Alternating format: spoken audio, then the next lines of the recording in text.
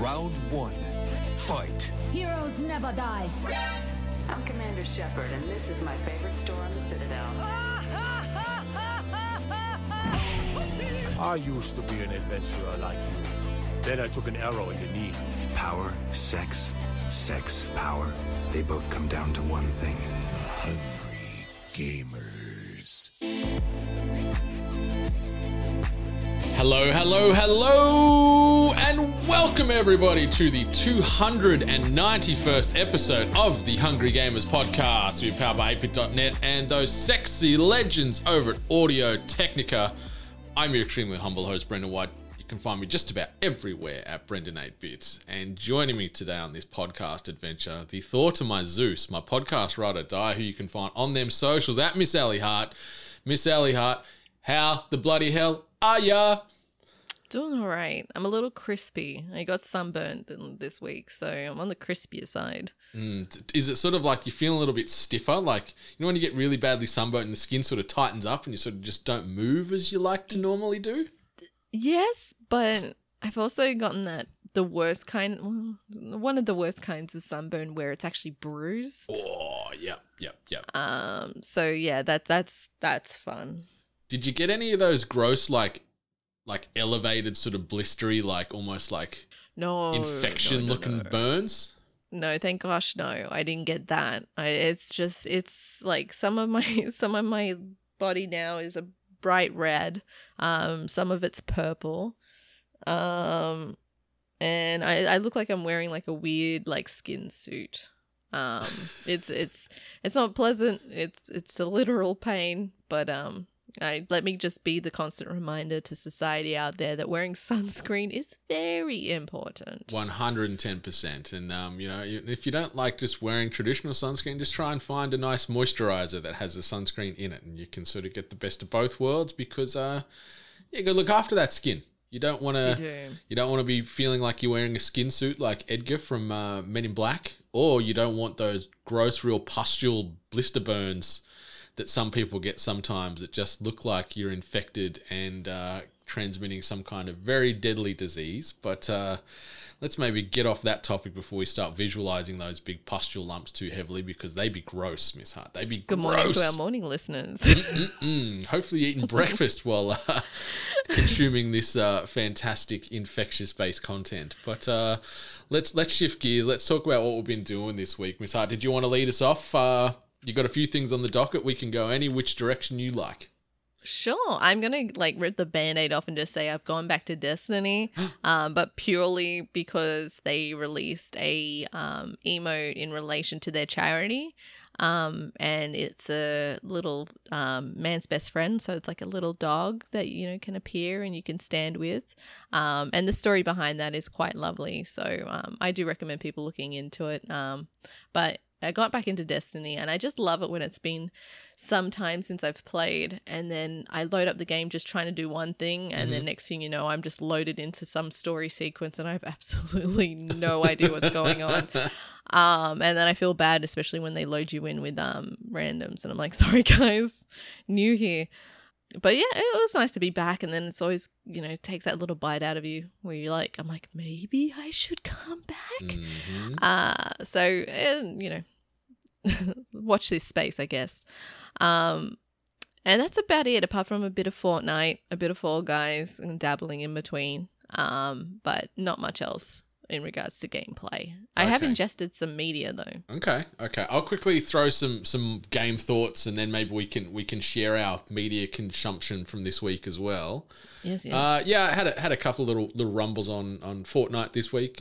We got a nice crown or two. I can't remember if we got doubles when we had a bit of a jaunt earlier in the week, but maybe we did. Yeah, it felt good, but something that sort of felt less good that I decided to tackle this week. Obviously, Wimbledon and tennis season is upon us, and I've been swept up in the Nick Kyrgios hysteria that seems to follow him everywhere he goes around the world and on the court. And I downloaded Matchpoint Tennis Championships.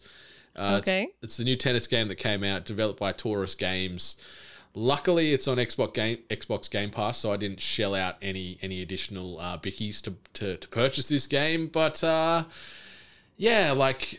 it might surprise some, but I'm a bit of a tennis sim, like a tennis game fan. Like I don't play tennis in real life. Really? Yeah, but I'm a bit of a sucker. I used to play like Topspin Why? and Anna Kournikovas tennis and all those games back in the day. I don't know why, but I just enjoyed the competitiveness of it, and because it is very simple, it's just you versus the person on the other side of the court and the strategy that comes from that.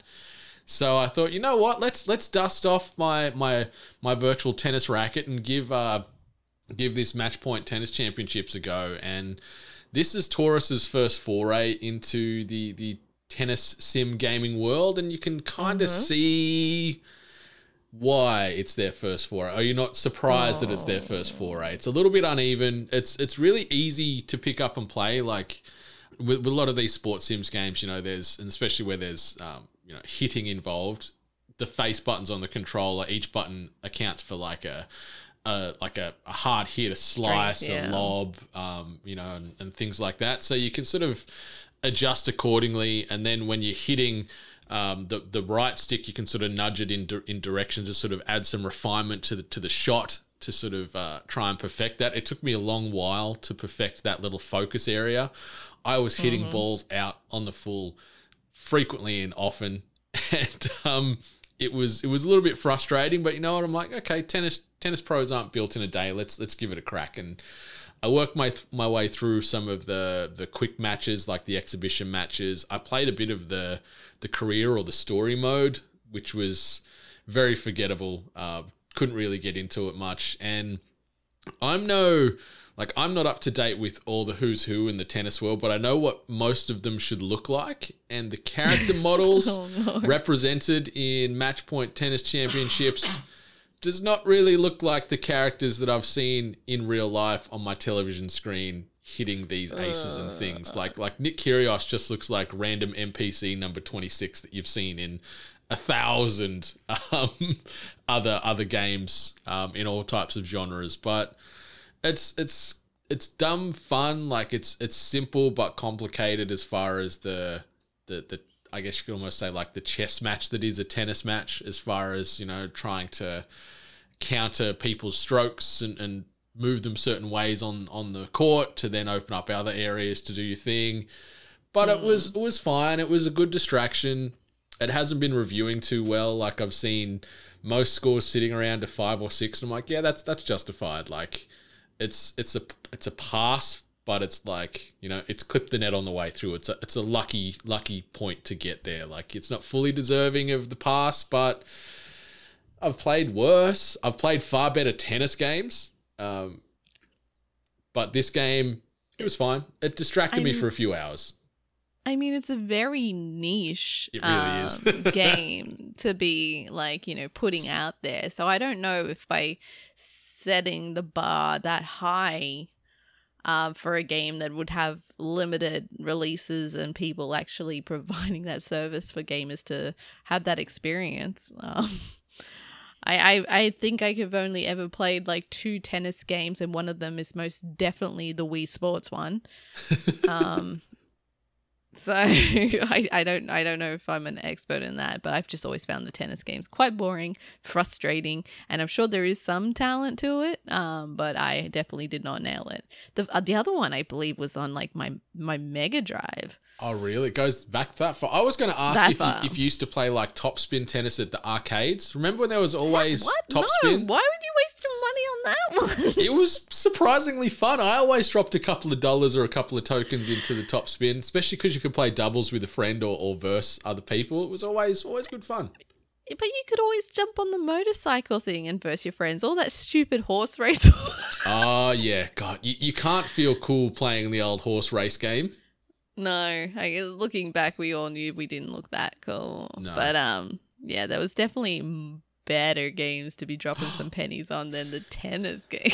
There's then definitely... again, we were all about that damn basketball one. That's true, and it's I still play the actual basketball game anytime I go to an arcade, try and get those tickets. But yeah, it was okay. I liked with the with sort of the career mode, you can create your own budding tennis superstar, so you can try and make it to your likeness and elevate them up the tour and try and win the championships and things.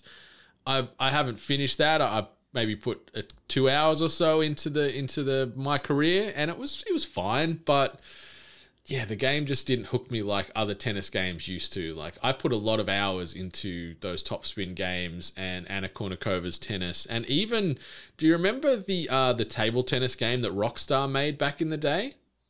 No. It's great, and I finished that thing. I put in You hours. were really looking out for these titles, weren't you? Yeah, there's something about hitting round balls with rackets that just gets my serotonin going. So Enough said. Match Point Tennis Championships.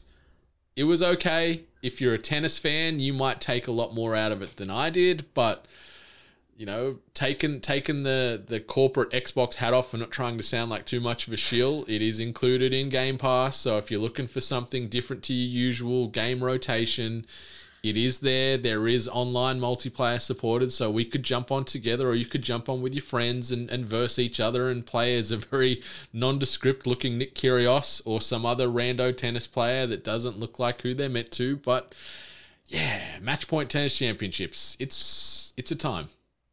Just to clarify, it was the Master System. Oh, it's gone back that far. 1987 Super Tennis on the Sega cartridge. So there you go. Yeah, that's Super my, Tennis. Super Tennis. Deuce. Deuce. As the guy would say.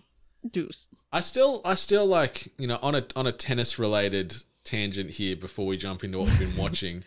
The scoring system in tennis just still confused me, how it's like goes 15, 30, 40, and then obviously you can win the set. Like, why does it go 15, 15, 10, and then whatever it takes to win? Like, the numbers make no sense. But anyway, I'm no at least they tennis do expert. the whole they do the whole match point. Yeah. And then you're like, okay, I know that if that person gets the thing, they win. But if the other guy gets the thing, then it goes back to deuce. What the deuce? What the deuce? I don't know. Yeah, it's a whole thing. Sports hard. Scoring in tennis is not a clear journey from point A to point B in my head still. But you know what? Yeah, it's still got maybe probably anywhere between 3 and 5 hours out of me, I'd say. So it's pretty good. Good distraction. I went at it a couple of times this week and on a few nights. So yeah, Match Point Tennis Championships available now. Taurus Games developed, available on Game Pass. So if you're looking for something different than usual, give it a crack. But let's talk about what we've been watching before we jump into the news. What do you reckon? Sure thing. Do you want to lead us off? Sure. So I've watched 2 specific movies.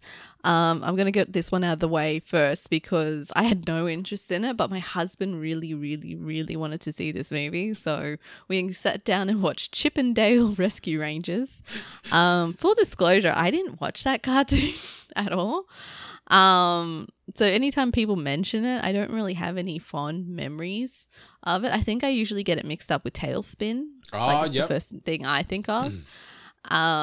So going into this, I wasn't too sure if I was going to enjoy it or understand anything of it, but it actually is a wonderful little snapshot and nod to our generation, and with a lot of references of animations that we grew up with, and a few kind of risque jokes that are thrown in there, and it was such a fun watch.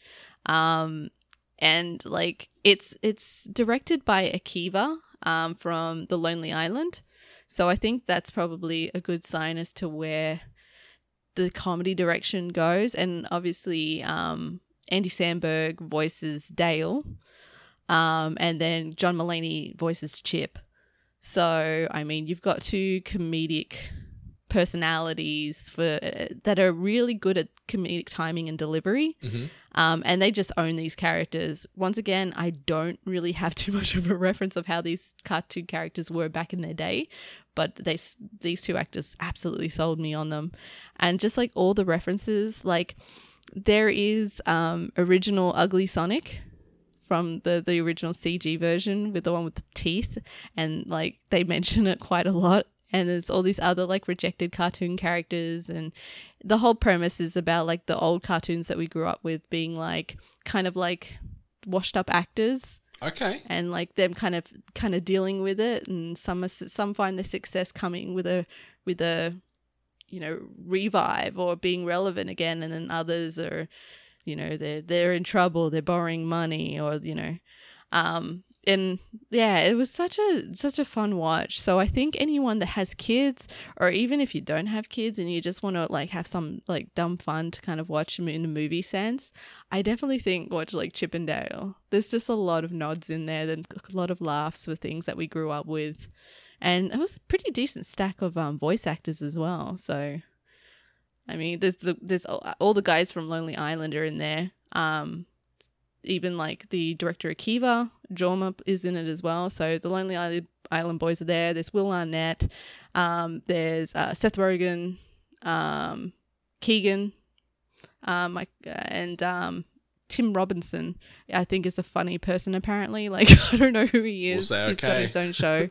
I'm sure there's people out there that know who he is. But yeah, it was fun. I definitely recommend it for big kids, little kids, and everyone in between. I've heard it's it's very unlike the traditional the cartoon. Like I remember watching it a little bit as a kid in the 90s, and from what I've seen online, it's very meta and just leans into a lot of nostalgia and bringing in a lot of franchises that didn't really have a direct attachment to the Rescue Rangers back in the day. But maybe that's what makes it watchable and kind of funky, instead of just another paint-by-numbers 90s cartoon. So maybe I'll give it a spin, because it sounds like tonally it's going to be completely different to what I grew up on.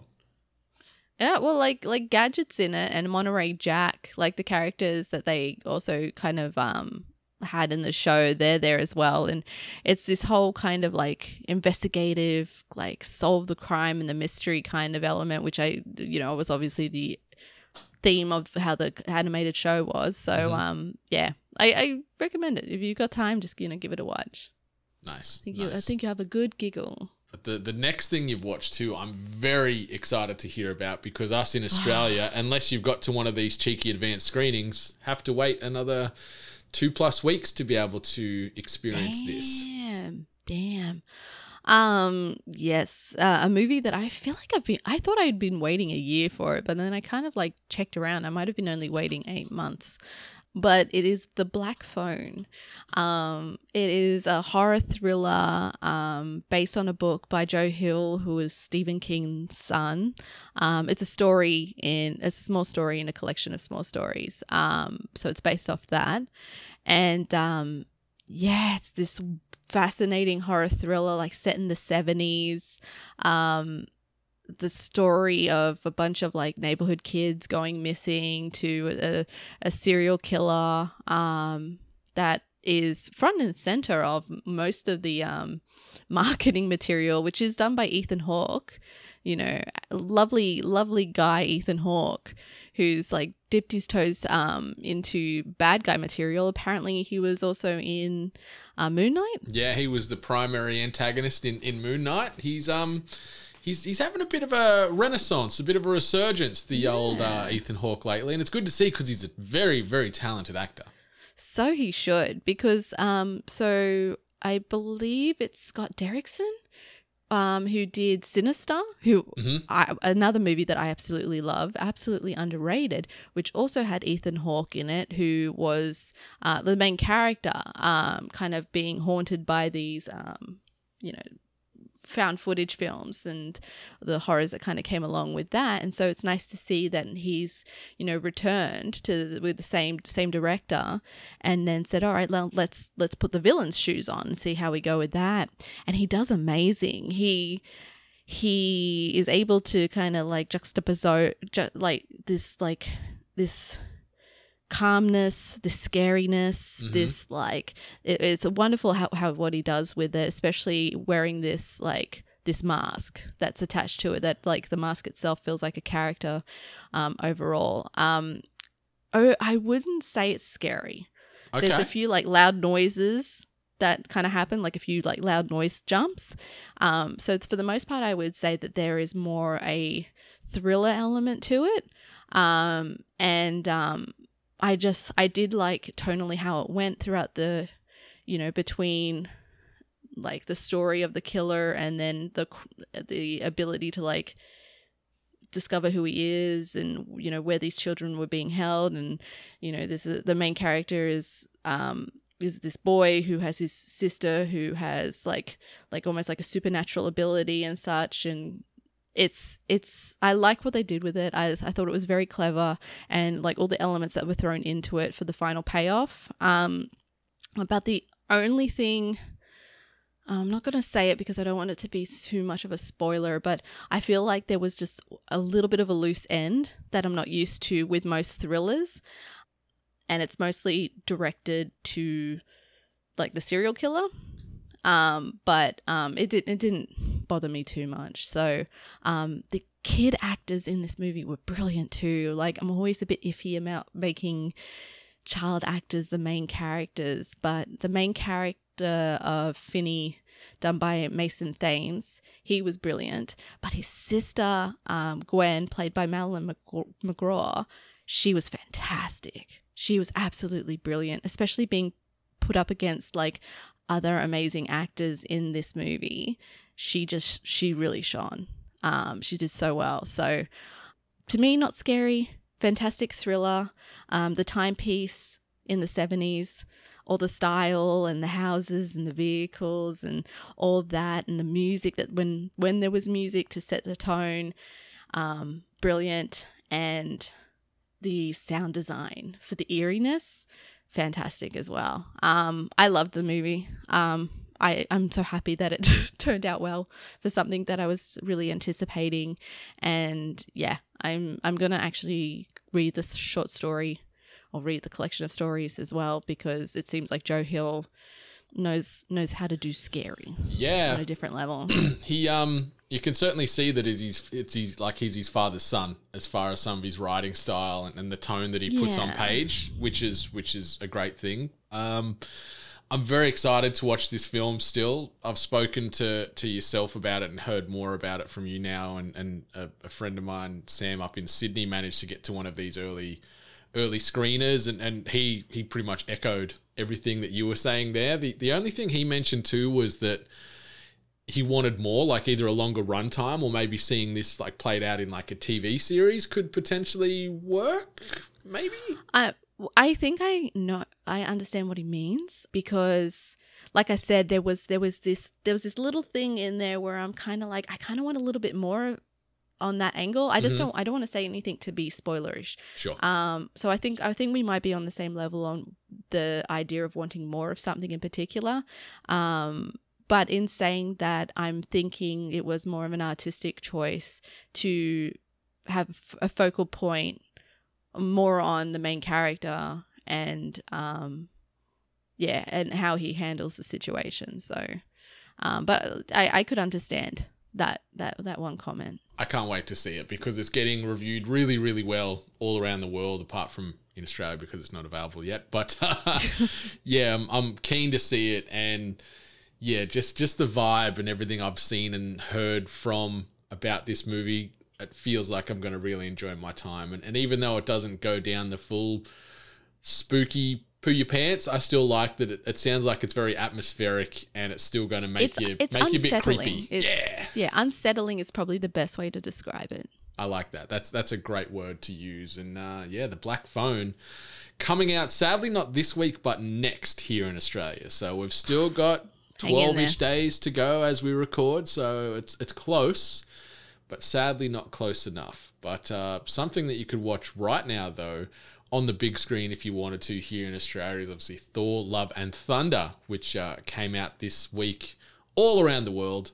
It is the fourth standalone Thor film, second one handled by Taika Waititi. And you know what? It's pretty heckin' good. Like, there's some divisiveness out there in the reviews. You see most of the scores sit anywhere from, let's say, mostly 7 to 8, you'd say is probably the most consistent scores, or maybe 7 to 7.5. And I'd probably score it around a 7.5 to 8. Like, the enjoyment that I found myself experiencing in this just under 2 hour runtime, it was great. Like, you know, if you've watched anything that Taika's done, or if you watch Ragnarok, you know the tone and the theme and the craziness that he weaves into his media. So it's more of that Taika flavor. Chris Hemsworth, he is so familiar and comfortable in jumping into Thor's shoes these days. Like, it's funny, you go from the first Thor movie where he's straight-laced, playing the Asgardian god with his like bleached eyebrows in that first movie, if anyone still remembers that too, and seeing him go from that to now just this like fleshed out, realized, flawed, big-hearted, lovable oaf. It's a great journey to sort of see where he's gone across all these movies, and Chris Hemsworth is just having a great time, and it's awesome. It's fantastic seeing Natalie Portman back. She is a goddess, and she's just one of the best actors out there, and she adds so much weight to this movie. Tessa Thompson is fantastic as King Valkyrie. So two female powerhouses there, and then seeing Christian Bale jump into the superhero world as Gore the God Butcher.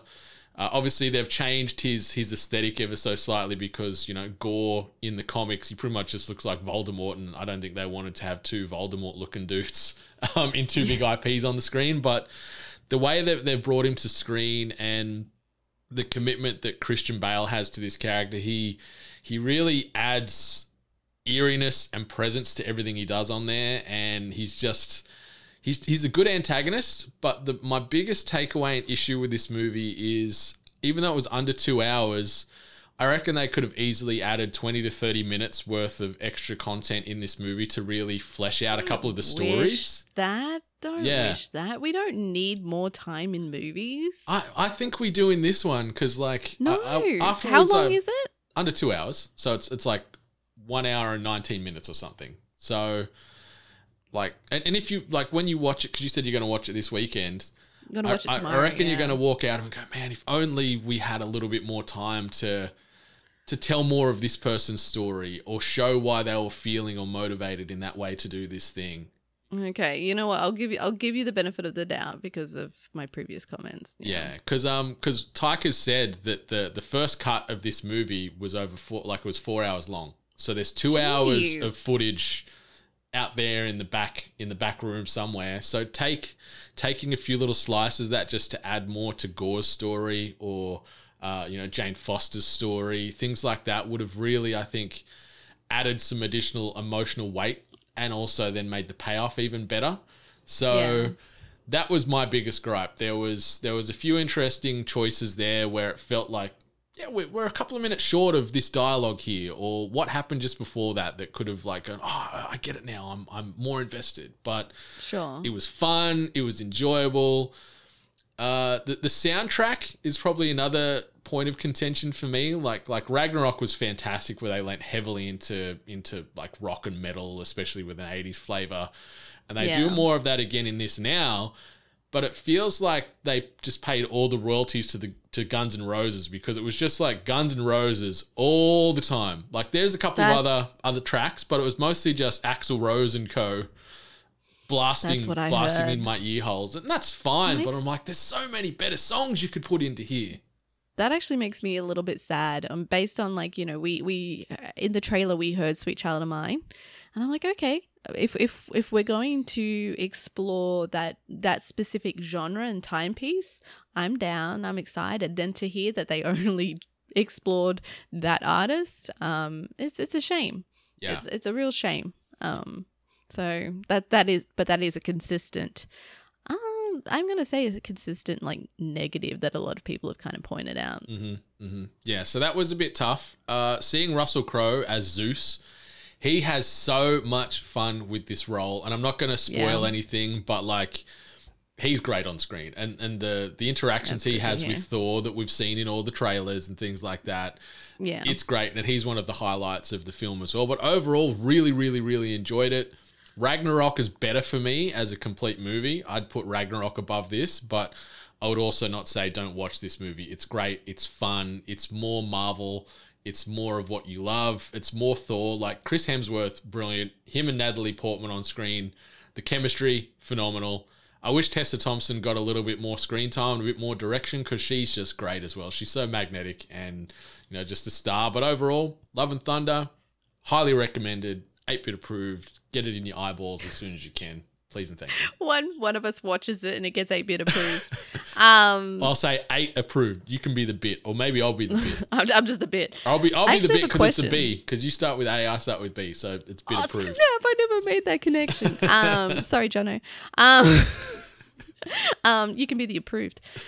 I actually have a question, and it's like I don't think it will spoil anything, and it's just something that's been sitting in the back of my mind ever since they decided to cast someone like Christian Bale. How do they manage tonally in this movie when they have such a supreme, serious, well-received actor such as himself playing a character that, from my understanding, has such a very brutal and truthful cause to his means that is reflected probably negative across the universe or whatever. How are they able to set the tones between what is going to be clearly a serious piece and then the overall, whackety-dackety-doo of like the Thor that we know from the previous? Because I feel like in Ragnarok, the sister, she had this right element of like sass and like appeal and, kind of like jokery, I guess, because, being in relation. But like, I think they were able to handle that between those two, but it does seem like when you put someone like Christian Bale into a role, you are trying to establish a very serious tone. Like you really have a strong, serious message that you want to get across. And I just want to know, do they do well balancing between that? I think they do, and there is a cool like yin and yang between the two characters. Like Thor is very jovial and whimsical and things like that, but he does shift gears into more straight-laced, okay, there's worlds and universes at stake here. I need to get down to being the god of thunder and all this stuff. So when they do have those exchanges on screen, there is a bit of contrast, but I think it works really well. And there's some really cool set pieces where just the cinematography really encapsulates the tone. Like you've probably seen it in the trailer where you see like almost like just a grayscale setting in some areas. Wasteland, yeah. Yeah, in this Shadowland. And the tone in those parts changes and perfectly suits Christian Bale. Like, it doesn't feel like you're watching two movies as far as, the laugh a minute Thor and then something serious and foreboding with gore. It works really well. And Christian Bale, he's committed to the role. He shows a little bit of variety and depth as far as that delivery and the tone. Like he's hurting and he's got a purpose and everything like that, but there is still some, I don't know if lightheartedness, but there is some different emotions that he showcases on the screen as well. But it's done really well, and it doesn't feel like you're watching two movies. Like, it's not very jarring. It somehow manages to weave in there. Awesome. But yeah, I just wish there was 20 to 30 minutes more. And I know you said 2 hours is long enough, but I feel you're going to walk out of it going, I can at least understand where you're coming from there. Yeah, well, we'll soon find out. Maybe. And just quickly wanted to touch on, not going to spoil anything as well. I watched the season finale for season 3 of The Boys last night, as has become my Friday evening pizza and wings and boys tradition. Yeah. And boy, howdy, does this show just keep going from strength to strength. It's some of the best content on television. It's fantastic. I'm very excited that they've already confirmed that we've got a 4th season on the way. But just seeing this sort of universe continue to evolve and continue to be relevant. Yes, it's hyper violent and you see some stuff on the screen that's pretty shocking, but all these other layers they've managed to sort of put on top of one another as far as the emotional stakes and the storytelling and the references to things that are happening in our real world and the comparisons to certain situations that we're all living through at the moment. It's really, really smartly done. Like Eric Kripke, who develops and sort of is the showrunner for The Boys, has done phenomenal with it. The cast is great. Carl Urban is fantastic as Butcher. And then sort of jumping to the other side of things, seeing Jensen Ackles joining the show, obviously from Supernatural fame, joining the show here as Soldier Boy. He adds a great amount of weight and like relevance to that character. But then Anthony Starr, New Zealand born, fantastic dude who obviously plays Homelander, he is phenomenal. He's the best live action comic book villain in history, I think. Like, he is so great at what he does with this character, and you can't help but hate him, but then also understand occasionally where he's coming from and why he feels this way. And I know you're still, because you still haven't watched any of The Boys, right? I didn't touch it, no. Yeah, it is. I think the second you jump into it, you're going to be hooked, because it hits on a lot of beats that you really love and the content that you're a fan of. So I think whenever it is you finally jump in, you're going to have a great time. And yeah, season 3, the finale itself, I wanted maybe a little bit more, but overall there was moments in season 3 as a whole that was the best out of anything they've done in the previous seasons prior. And it's just phenomenal. It's great. It's realistic.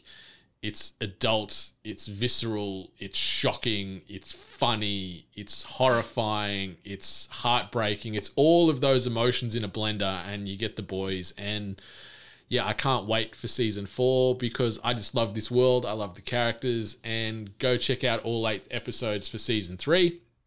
I wish maybe there was 9 episodes, because it would have, I'm very greedy too. I want more. I want more. Yeah, you want all of it. And I just think storytelling for some of the characters, because there's such a large cast of characters, they would have been able to have a little bit more of a payoff for a couple of these characters that only got little minimal moments in the finale. But overall, great, fantastic. Give me season 4, give me season 5, give me season 20. I don't care how long they run this thing for. If they keep the, Eric Kripke and his show writers together with this cast, it's just going to be great from now until forever. So yeah, 24 episodes now, ready for consumption, Miss Hart. So jump on into The Boys, please, and thank you. I think I might. There's been like little snippets that get shown in social media where I get the Watchmen vibes. So I'm like, maybe I should just give it a go. So it's well worth your time. And in my humble opinion right now, it's better than The Watchmen. So ooh, yeah. Okay. I'll die on that hill, whether it be by choice or not, because these supes and their powers, they'll come for you. You can't trust these superheroes. But that's what we've been doing. It's been a bit of a long discussion there as far as going through reviews and things. So let's keep this energy going. We're not going to worry about housekeeping. Let's just jump right into this. This week's news headlines. And the first quick bit of news, just wanted to sort of highlight this nice piece here. And iconic Elden Ring player Let Me Solo Her has received a congratulatory sword from the game's publisher. The player became notorious in the Elden Ring community for assisting players with the game's infamously tricky Malenia boss, defeating her over 1,000 times at time of writing. In response, Bandai Namco sent the player a box sword complete with map scroll and wooden plaque with the message, "Congratulations on your great accomplishment." Let Me Solo Her, aka Client Tsubi, shared images on Twitter and said the following: "I can still remember my first experience with the Soulsborne series and almost quitting because of Ludex Gundyr in Dark Souls 3. I'm glad I persisted and went on to enjoy the game because this community is one of the most passionate and dedicated that I've seen in a game, and I'm proud to be a part of it." So it's nice to see Bandai show some love to Let Me Solo Her. Obviously, this character has now gone down in Elden Ring lore as one of the GOATs. There's so much art, there's so much cosplay.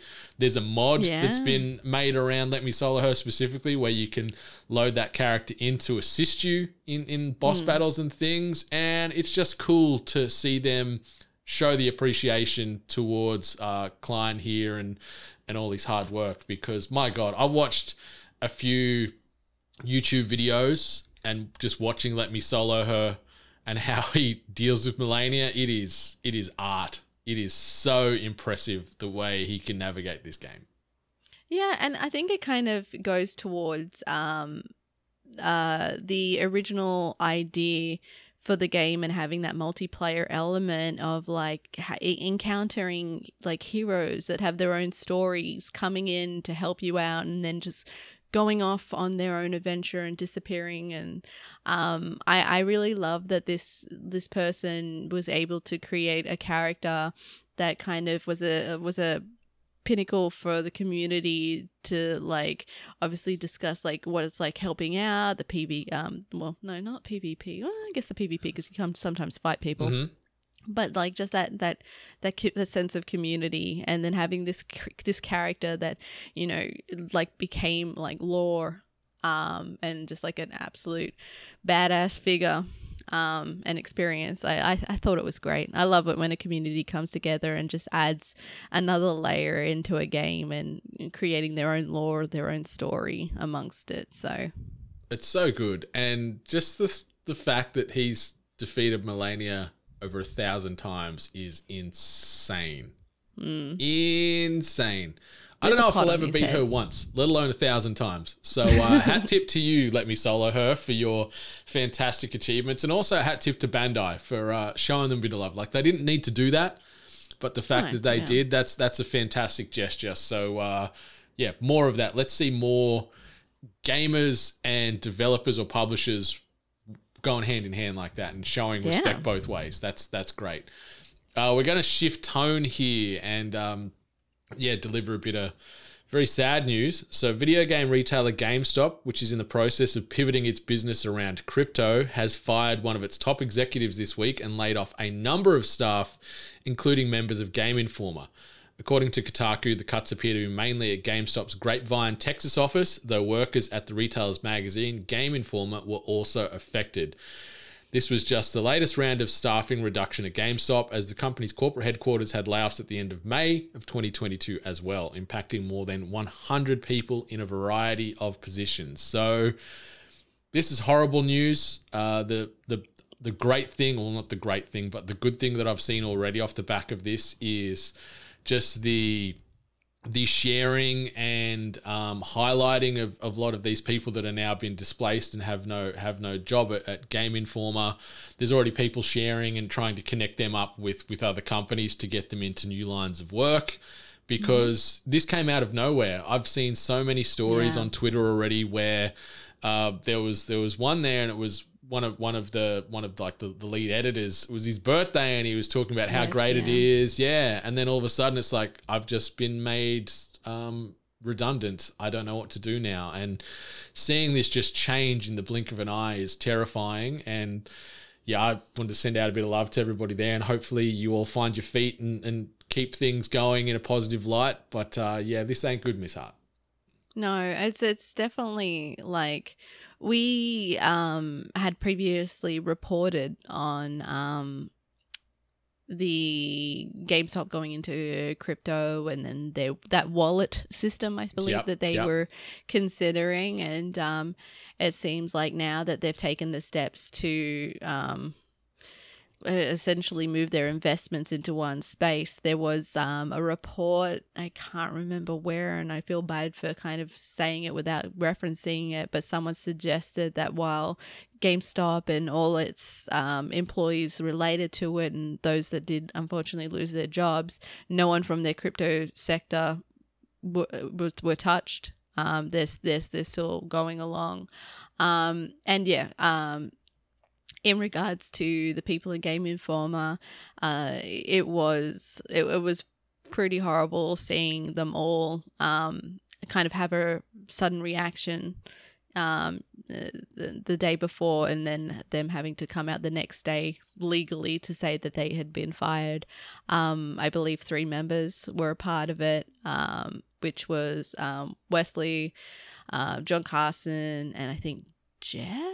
But either way, if you see their names running around, do what you can, follow them, support them, and do what you can, because the gaming community, while it can be rough sometimes, the best thing about us is sometimes we can always come together and elevate and support those around us that do good stuff. So keep an eye out, do what you can, and and check out Game Informer. They make a lot of great content, and they're obviously going to be running the same amount of content with less staff.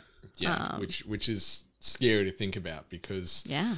the content they're churning out, whether it be written, video, or podcast based, is some of the best in the industry, and it's sad to see some of the voices that would be very familiar from a Game Informer perspective now being uprooted and having to look at other options. So yeah, hopefully everyone finds their footing somewhere and can stay in the industry and keep doing what they do best. But it's tough. Corporate America and just corporations in general, they can be pretty ruthless sometimes. And here's another example of that.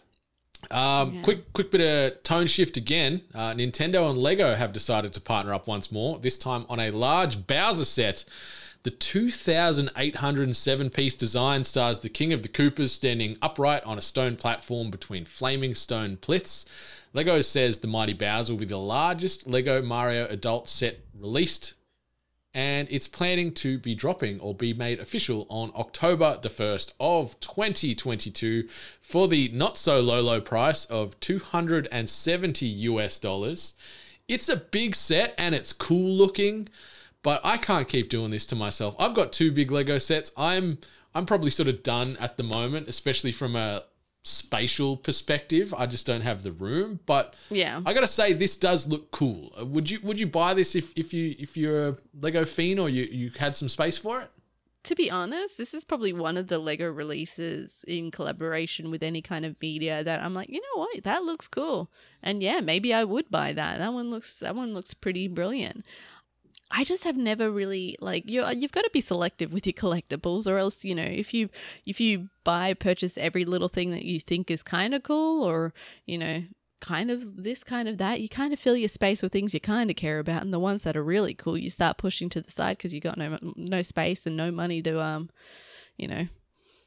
to handle it. Sorry, I feel very personally attacked right now. Well, this isn't I don't know. I'm kind of reserved in my purchases and pickups and everything like that. Pop vinyls, the little Funko Pop things are one of the things where I feel like a lot of people just kind of buy them willy nilly, and it drives me nuts. Especially also people keeping them in the box, but whatever. So I only own a few of them, and the ones that I own have been pretty well purposed. Most of them are Alien and Predator. I also have a Callus from Destiny, and that one's brilliant. And then just the other day, my husband bought me a Bane one. With Bane one looked great too. Yeah, with a Mexicano style luchador mask, and then I haven't watched Wreck-It Ralph 2, but there was a bunny app game in it where a bunny got fat stuffing pancakes into its mouth, and he got me that just because it was cute to me, and why not? This Bowser thing looks great. I think the design looks great. I think it has a good it would have great presence in a space that it won't clash too badly. I also love what he's doing with his eyes. Yeah, sort of side eyeing. Yeah, he doesn't look evil. He looks like he's kind of just caught a burger, or maybe he's found a Cheeto on the ground or something. He's I could eat that. I reckon it'd be flaming hot too. He loves his fire, so 100%. But yeah, it's a cool piece, and because it is so big and chonky, you get a lot of the curvature of it. Obviously, the bigger the Lego, the more curves and the less sort of pointy and rigid a model can be. So he looks like Bowser, he looks like Lego Bowser, and that's a good thing. And yeah, it would have good presence on a shelf. But at this stage, I'm gonna have to yield because I've got my two sets. I've got my Jurassic Park set and I bought the Horizon set, and they're both up on a shelf I'm just turning to look towards now, and there ain't no room up there for Bowser. Okay, you know what? That makes sense because you are very passionate about Jurassic Park and you're very passionate about Horizon. Mm-hmm. So that makes sense. But it's when people are like, oh, they released some obscure Star Wars thing. I kind of like Star Wars. I'll buy it. Mm-hmm. That's what I mean. And so this one, I'm also looking at it as a presence thing, and I think it looks great. I think there is no question what it is. It looks great. So maybe. So $270 US. I'm assuming that's maybe going to be $399 to $450 Australian. Yeah. So it's a lot of cashish, but it's a cool piece. But I need to settle down. We're not obviously on video right now, but just over my shoulder here, pointing there. Like, you can only see them partially, but I bought 11 new custom hand painted skateboard decks this past week. So I got a problem. Please help me. I don't know what to do with them.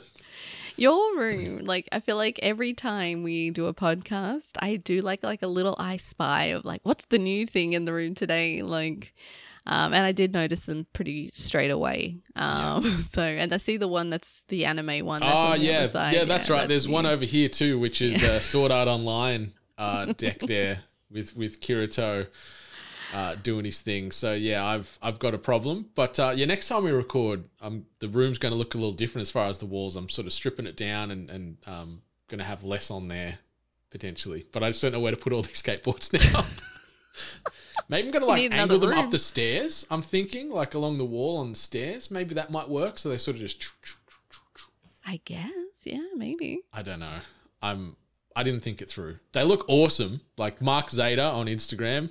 Check him out. He does some custom art and he does some good tattoo work in Sydney.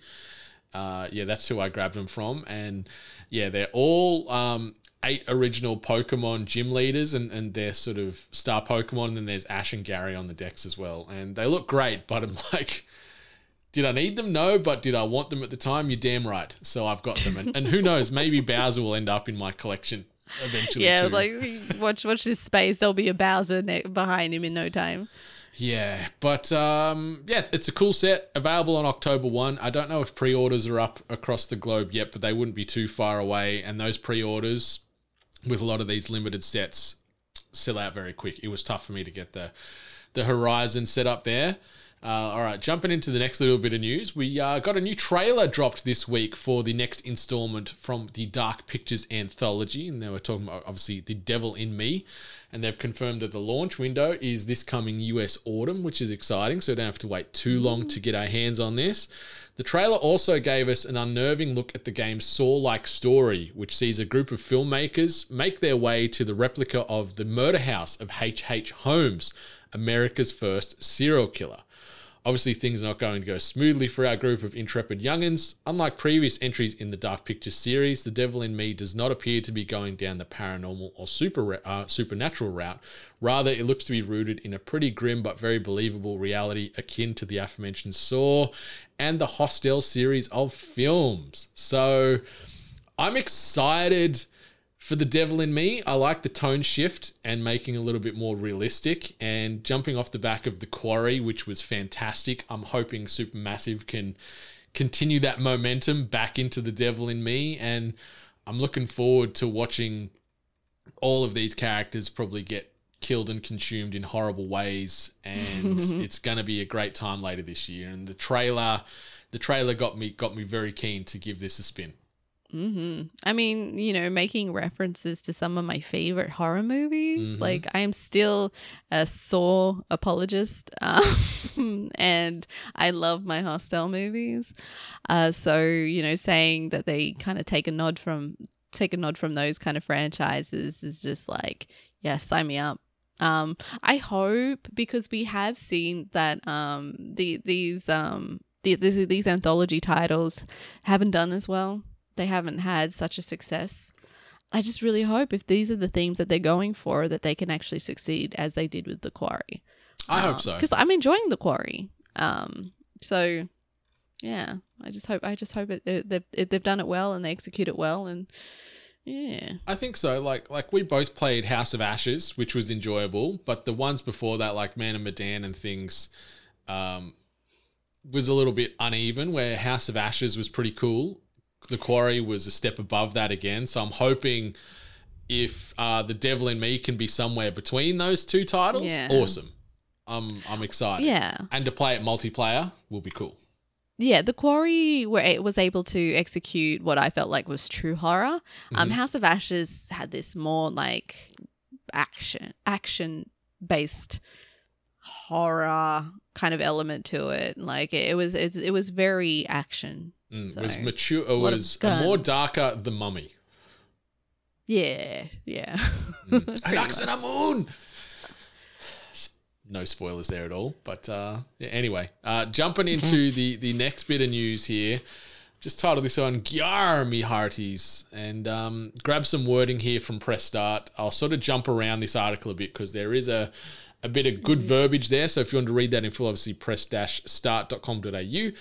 And it reads as follows. It often feels like there are a few games that occupy the weird space of showing up every few years only to slowly fade as development takes priority. One such game is Ubisoft's Skull and Bones. Originally touted as a fully realised pirate adventure built off the foundations found in Assassin's Creed 4 Black Flag's excellent sailing. It's taking on something of a different form since its inception, drawing instead comparisons to Sea of Thieves and other live service games of our time. Ubisoft has detailed many of its gameplay mechanics this week, as well as the systems, the idea of solo and cooperative play, and post-launch support in the form of free content. So, this week we got 2 separate trailers. We got a 2 and a bit minute cinematic trailer, and then they've also released a 7.5 minute or so gameplay trailer going through the systems and the functionalities. And they've also confirmed that Skull and Bones is launching on November the 8th, and that is across PC and console. And at its core, Skull and Bones is about becoming the most famous and most infamous and feared pirate in the lands. After suffering from a shipwreck, your pirate is left with next to nothing, only the bare necessities to weather the harsh wildlife native to the many explorable islands. As you gather supplies, you'll take on jobs from the numerous pirate dens, gaining infamy and rewards, leading to deadlier jobs that yield even more infamy and supplies. As you grow in notoriety and complete contracts, you'll be able to craft even more gear for your pirate ship and crew as you build up a fleet to set sail across the oceans with. Ubisoft mentioned they're aiming for a dark and gritty tone to capture the dangerous and risky elements of Golden Age piracy. Ubisoft made sure to point out that naval combat is at the core of the experience for Skull and Bones. Self-described as fast-paced and visceral, Skull and Bones is looking to provide best-in-class ship combat alongside the ability to customize and deck out your ships as you see fit. Different ships will serve different purposes, but there is also a trade-off in the different sort of ship archetypes there. You'll be faster, less durable, less capacity, more capacity, vice versa. But you can also couple that with the ability to upgrade ships with countless weapons and armor types with their own strengths and weaknesses. There's more to just shipbuilding though, right? As Skull and Bones places an emphasis on the morale of your ship's crew. If they aren't looked after and fed properly, they can and will mutiny against you. Skull and Bones is first and foremost a living multiplayer game where players hop into a server, they can opt to engage with PvP or keep it strictly PvE. While everything can be completed solo, Ubisoft stressed that the game is intended to be played with friends. You can undertake contracts with your friends or other pirates you run into while exploring PvP with other players and engage in what Ubisoft calls dynamic events, where players can join forces to take down large fleets, plunder strongholds, and more. There's also extreme weather events like storms and monster waves to contend with as you explore alongside the ever-present pirate hunting privateers. While PvP is usually a high-risk, high-reward engagement, if you do sink, not all is lost. A portion of your cargo will always be returned to your pirate den you respawn at, and you can recover the rest of it if you're quick enough to get back to the site. This is all in an effort to create a living, breathing pirate world that's thrilling yet dangerous to explore. To give your pirate a unique identity among the rest, you can also customize them with outfits and accessories that you'll unlock as you move up the ranks. Additionally, you can also customize how your ship looks, allowing you to plunder in style as you engage in various pirate activities. So, the cinematic trailer looked pretty, and it was like, okay, it's building hype. And then I think we're all like, but what's the game look like? This is coming out in 4 months. 2 months, yeah. We haven't seen anything. And then they dropped this 7.5 minute video going through the world, what you can do, and everything I've just mentioned there is sort of showcased and highlighted. The game looks very pretty, but at its core, you're fighting other ships out in the sea, and then you can go back to these pirate den hub worlds, and that's where you can take control of your pirate and walk around and actually see your character in third person. But outside of that, it's like it reverts to sort of like first person on the ship as you're steering around and engaging in combat. It's pretty. It looks interesting, but like Sea of Thieves does this all so well already with a dedicated, committed player base. And you can sort of mix and match not only the sea combat with the exploration. So it feels like there's maybe a piece missing there with more of that third person or first person interactivity in combat. But it looks cool. It's nice to know that this game still exists and it's actually coming out. Yeah. It's coming out in a few months' time. But I know your biggest thing is your fear or lack of comfort with open water. So are you going to be partaking in this, even if it is just mostly controlling ships instead of being thrown into the water? Well, sadly, you sink. And it seems like they have gone for a decently realistic graphical attempt. So Sea of Thieves is very cartoony. And yet that game terrifies me every time I fall in that freaking ocean. I don't think I'm going to want to play this game because it's just going to be that little bit too real for me. Okay. I don't know. I a part of me says that I should just try it just to try it. But I don't know, I just it's one of my fears and I just don't want to be met with it. But I don't know. I like what they're doing with it. I like that they've made some, choices and differences that does separate it from Sea of Thieves. But obviously there's also similarities as well. Whether they're going to try and snipe that fan base, it should be interesting to see. But the Sea of Thieves fan base seems pretty dedicated, pretty loyal. The community supports the game and the game supports the community over there. So it should be interesting to see what happens when this one releases.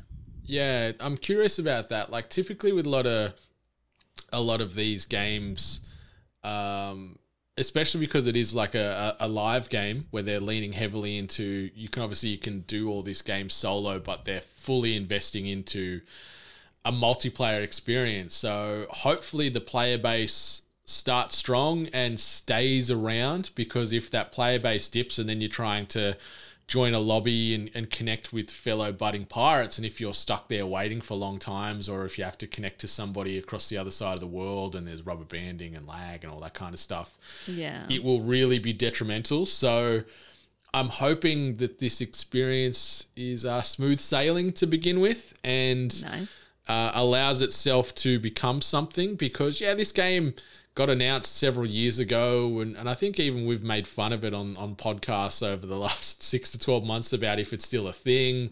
Is it a meme? Does it exist? And clearly it does exist, and the crazy part is they've been working on it very hard behind the scenes at Ubi, and it's coming out in November, which is big time, because we didn't actually put it in the news, but this game is coming out at just about the exact same release date as God of War Ragnarok, which was finally announced this year, or this week, sorry. Yeah, and it's going to be tough to stand beside that. Yeah, but I'll give it a look. But I want to sail the seas with me hearties. So hopefully you can face your fears and join us as we pillage and plunder and. The resource gathering, there's some stuff going around where they show how you pull up to islands and like gather resources from trees and things, and your ship pretty much like just shunts into these palm trees to like get the wood and the coconuts and stuff, and it's so ridiculous, but whatever. But yeah, God of War Ragnarok coming out in early November officially. That's exciting. I can't believe we didn't put that in the docket, but the internet is finally happy, because poor old Santa Monica Studios were getting absolutely pelted with negativity due to their lack of confirmation as far as when Kratos and co are going to be returning to our gaming consoles, and we don't have to wait long at all, because it's the 9th of November, God of War Ragnarok coming out. I cannot wait for that. Game of the year, quite possibly, at least for me, I think. Because the latest was phenomenal. Some other games that got announced and showcased this week. I've just titled these ones, I'd buy these games for $1. But they're going to be far more than $1, because, games not be cheap these days. And we're talking about a set of new games that are themed around 1980s action icons, The Terminator and RoboCop. So both were announced this week during publisher Nakon's latest release, with RoboCop Rogue City coming from Take-On, developer behind the very up and down Terminator Resistance. RoboCop Rogue City will be a first-person shooter, and the two new games looks and out of the two new games looks to be the one we're going to be seeing first. It's set for a release in June 2023 for PlayStation 5 and Xbox Series X and PC. And yes, RoboCop movie actor Peter Weller is indeed back to provide his voice as well as visual likeness. Moving on from there, we saw the briefest of teasers for the new Terminator game, and this one is being made by Rims Racing developer Nacon Studio Milan. The teaser gave very little away. It was sub 30 seconds, but Nacon has said that it will be a survival game set in an open world between Judgment Day and the Resistance, being led by John Connor. So for any 80s kids, any 80s action sci-fi fans, there was some fist bumps going around this week. The RoboCop Rogue City game actually looks kind of fun, and I like that we've got it in first person. The violence is there from the movies, the tone is there from the movies. Graphically, it's not on the same level as far as some of the AAAs that are doing the rounds out there, but I still think it looked pretty good. Terminator, I've got nothing really to add because all we really saw was a T-800 rocked in through a door. But RoboCop Rogue City, I'm down to try and bring the law back to Detroit. You in, Miss Hart? Not really. I actually haven't watched RoboCop. Well, to me, I think that's actually that's very telling. Is that to me, it just looks like another action shooter. So the appeal element would be for any of the people that grew up with the movie. I assume, trying to kind of live out their RoboCop fantasy. Yeah, because to me, it just looked like a very average shooter, first person shooter, and I mean, in a world full of bustling games out there, I don't know what that game would offer for me to choose it over anything else. So that's justified. Unless you have the that Terminator nostalgia one hook, might, but no nostalgia or no touchstone to your childhood. No.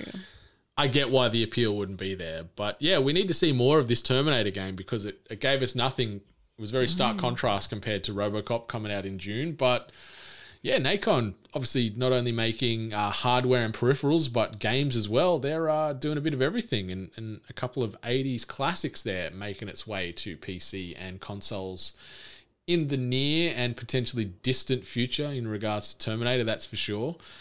And the last bit of news, titled this one, E3 is officially off life support and at time of writing is in a stable condition. So the ESA has confirmed that after a 3-year hiatus, E3 will return to Los Angeles in the second week of June in 2023.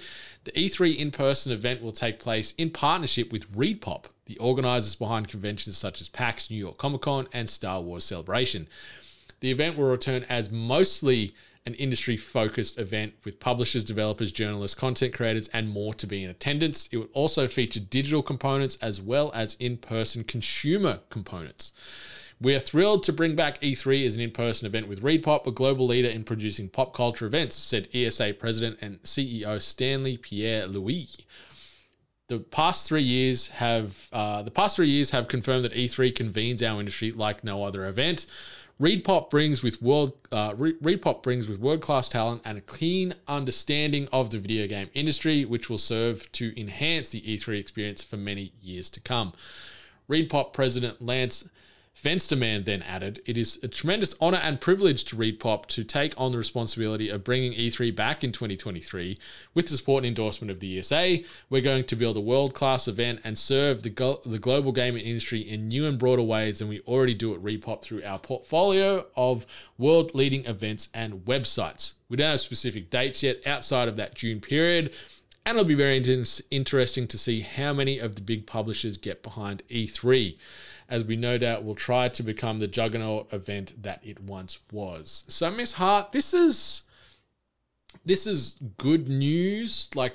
It's reassuring to see someone like ReedPop jump in and take the reins because they know how to do big conventions. Obviously, we've talked very negatively towards E3. Justified, I think, over the last few years as far as the mess that it's been and the data leaks and all the other drama that has been attached to the ESA and E3. So maybe with ReedPop getting involved, it's going to be a better experience. I like that they've lent into focusing more on the industry side because, when I went there, they did have some industry days, which was great.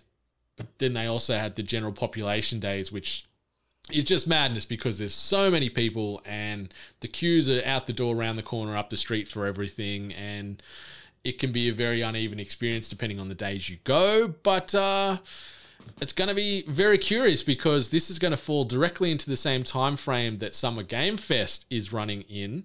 And it's going to be both held in Los Angeles, and Summer Game Fest is also going to be a physical event next year. So we're going to see the two tyrants going head to head in the same town, probably in the same week.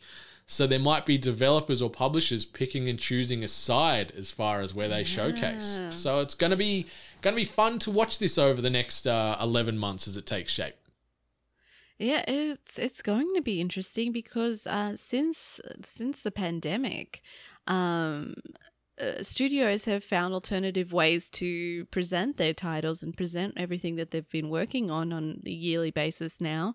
And I think a lot of them have found their groove. So whether they then decide to tack back on to E3 or, keep on connecting themselves to like Summer Game Fest, I'll think it's interesting. Like E3 being a predominantly, I think originally it was only ever meant for industry folk, and then it was only later on that they started opening it to Gen Pop. I still am a little bit iffy about in-person events, presentations in front of live audiences and such. I think Jeff did amazing. I will still credit him to the overall design of the Summer Game Fest events and the stage presence that he had in those, like, in that beautiful set, interactive, just a visual set, I guess. Living set. Yeah. So I'm a bit bummed knowing that everyone's going to try and, have a live audience to these events again.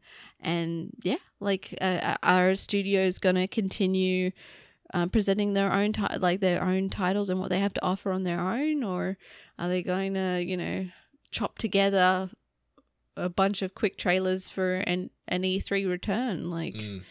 I just don't want us to experience game exhaustion or game trailer exhaustion for certain titles, because that's how I started to feel when we kind of get inundated with the game trailers and kind of get hit with the same titles over and over again. You just get fatigued and start to stop caring about things. So it should be interesting to see what happens in the next few months as this develops.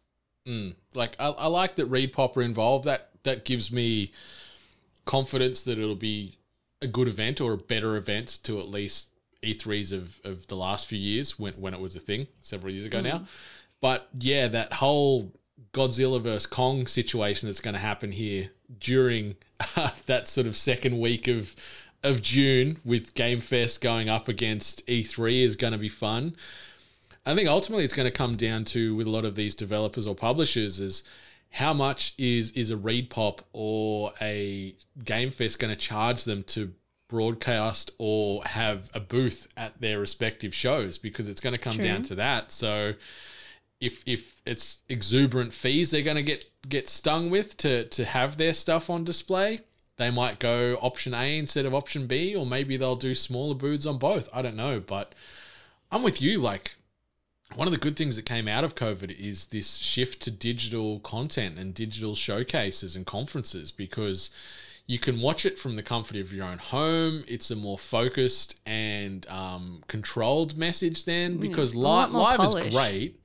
But yeah, there's sometimes that polish that's missing, and some of the awkwardness can be great to watch in a live environment too. But, you can lose messaging there, or the game gets forgotten about and then the presenter becomes a meme because they stuffed up or got freaked out or whatever. And so it's going to be interesting to see this shift back to a live environment again next year. But I just love that they're both in June. They're both in that second week period, and it's going to be a slobber knocker. Like, it's going to be a hell of a time. So we'll see. Hopefully, maybe at least one of us can get there in the physical realm to Game Fest or E3 next year. So we'll see. Maybe. We'll start planning. I haven't been on a plane in a while. Maybe I'll come over and we can run amok in Los Angeles and watch this battle play out in person. But Get some popcorn. oh, I love popcorn so much. I love popcorn so much. You know what else I love sometimes is tweets. Tweet of the week. This one, little quick banger, just a good story here. This comes via way of @4guysgame, and the tweet reads, "We're in absolute disbelief. 50 million players in 2 weeks. Unbelievable. Thanks, everyone." So obviously this is on the back of Fall Guys shifting to free to play. And it seems the world wanted those beans because 50 million players, that is like nearly 1.5 times the entire population of Australia playing Fall Guys right now. So shout out to the legends there behind that, and it's awesome to see because everyone loves this game, and we've spoken positive about it. You've jumped into it in the last couple of weeks again, and you're having a good old time. Yeah, it's brilliant. It's been interesting seeing all the changes and seeing all these new little beans that have just joined into the Fall Guys universe, and I'm happy. Like the Fall Guys team have done a lot of work behind the scenes, and obviously in the initial start of releasing this title way back when we saw that trailer, and I was pretty hyped for it, to obviously having more of a quiet period and when the hype died down, only to kind of make this decision with Epic and then create the title for free for everyone. Was it with Epic? It was with Epic, yeah. Epic acquired them, and then, they've just shifted to this free model, and it's smart because, they'll still be getting those dollars out of that store now to get the skins. Yeah, exactly. So, I mean, it's awesome. You'd love to see a small studio succeed. So, Yeah, one of the biggest success stories of the last decade, really. Little game came out of nowhere, and just, everyone be crazy for those beans. But if you wanted to take a break from that free-to-play Fall Guys, don't worry, because we got you covered. New releases and events. The third episode of Yencast First will be dropping this week. Obviously, search 8crit, ATECRIT, on your podcast player of choice. Be sure to rate, review, subscribe that. And send some feedback our way. Let me know what you're thinking about Yencast First so far. That is our Witcher roleplay one-shot. It was a ton of fun to get together with the guys and have a little bit of Witcher-themed madness there. So episodes 1 and 2 are available right now, and 3 will be dropping in the coming days. So give that a spin when you can. As far as TV, new shows dropping on the streamers in this coming week. We've got the Resident Evil show that we've talked about with Lance Reddick starring. That came up very quick, didn't it? Yeah. That is coming out this week on Netflix. Surprise! And season 4 of What We Do in the Shadows is dropping as well. Awesome. I cannot wait for both of those. I've got certainly higher hopes for What We Do in the Shadows, but I'm going to back my boy Lance, and hopefully he delivers a great reimagining of Albert Wesker. As far as things making its way to the scene in in a film capacity, not really much coming to the cinemas this week, but the Bob's Burgers movie is making its way to Disney Plus. So if you haven't gotten out and checked that out in the cinema, you can watch that in the home cinema there on Disney Plus this coming week as well. As far as games coming out this week, you could have a look at. We've got Time on Frog Island, Escape Academy, Eyes in the Dark, The Curious Case of One Victoria Bloom, Rune Factory 5, As Dusk Falls, Ending, Extinction is Forever, Fallen Angel, Into the Breach, and then Stray, all coming out within the next week or so. Obviously, Stray is going to be available day one through PlayStation Plus as well. So if you remember, you can play Stray included in that monthly subscription. Any of those games or movies or shows outside of What We Do in the Shadows going to be a good hook for you, Ms. Hart? What We Do in the Shadows is already on my list. I'm curious about the Resident Evil title that just apparently snuck up from nowhere that we knew about, and then now it's out. But everyone's been talking about that Stray game, and I'm just not a cat person, so I just have no attachment to it whatsoever. Yeah, I'm the same. Like the reveal trailer looked great. The latest trailer with a bit of gameplay and the world looked okay, but it sort of excited me less. But I'm still going to give it a go. Gonna see what it's about. This little PlayStation exclusive. Obviously, it's on PC too, but yeah, I'll see what it's about. And yeah, that's THG 291. Miss Hart, anything else you wanted to shout out before we close this sucker down for another week? Yeah, I mean, we're episode 291. We're creeping on that 300. Oh, boy. Yeah, curious if the listeners have anything that they would like to do to celebrate the 300. You guys are involved just as much as us, so if you have any ideas or if there's anything you want to see, throw them our way. Jump in the Discord, hit us up on social media. Let us know. I think that's great. Yeah, let us know what you want to do, because we haven't really thought of much, or we haven't even talked about what we're going to do with it yet. Maybe we'll do a 300 the movie table read. Maybe we'll read some of the 300 movie script. I don't know. We will fight in the shade. I love that movie. Here's podcasts. We'll just like have some fun with it. Anyway, yeah, listeners, please share your thoughts. We're 9 weeks or so out before episode 300, and we'd love some ideas on what we should do. So yeah, help us shape and frame the madness that will be episode 300 there of THG. But yeah, that officially brings us to the end of THG episode 291. Thanks to each and every one of you for stopping on by. But until next time, much love. And stay hungry. You've been listening to The Hungry Gamers, one of many gaming and geek culture related podcasts from the 8-Bit Collective over on 8bit.net. Check out more episodes on your podcast service of choice. And while you're there, please be sure to rate and subscribe. Until next time, boys and girls, stay hungry.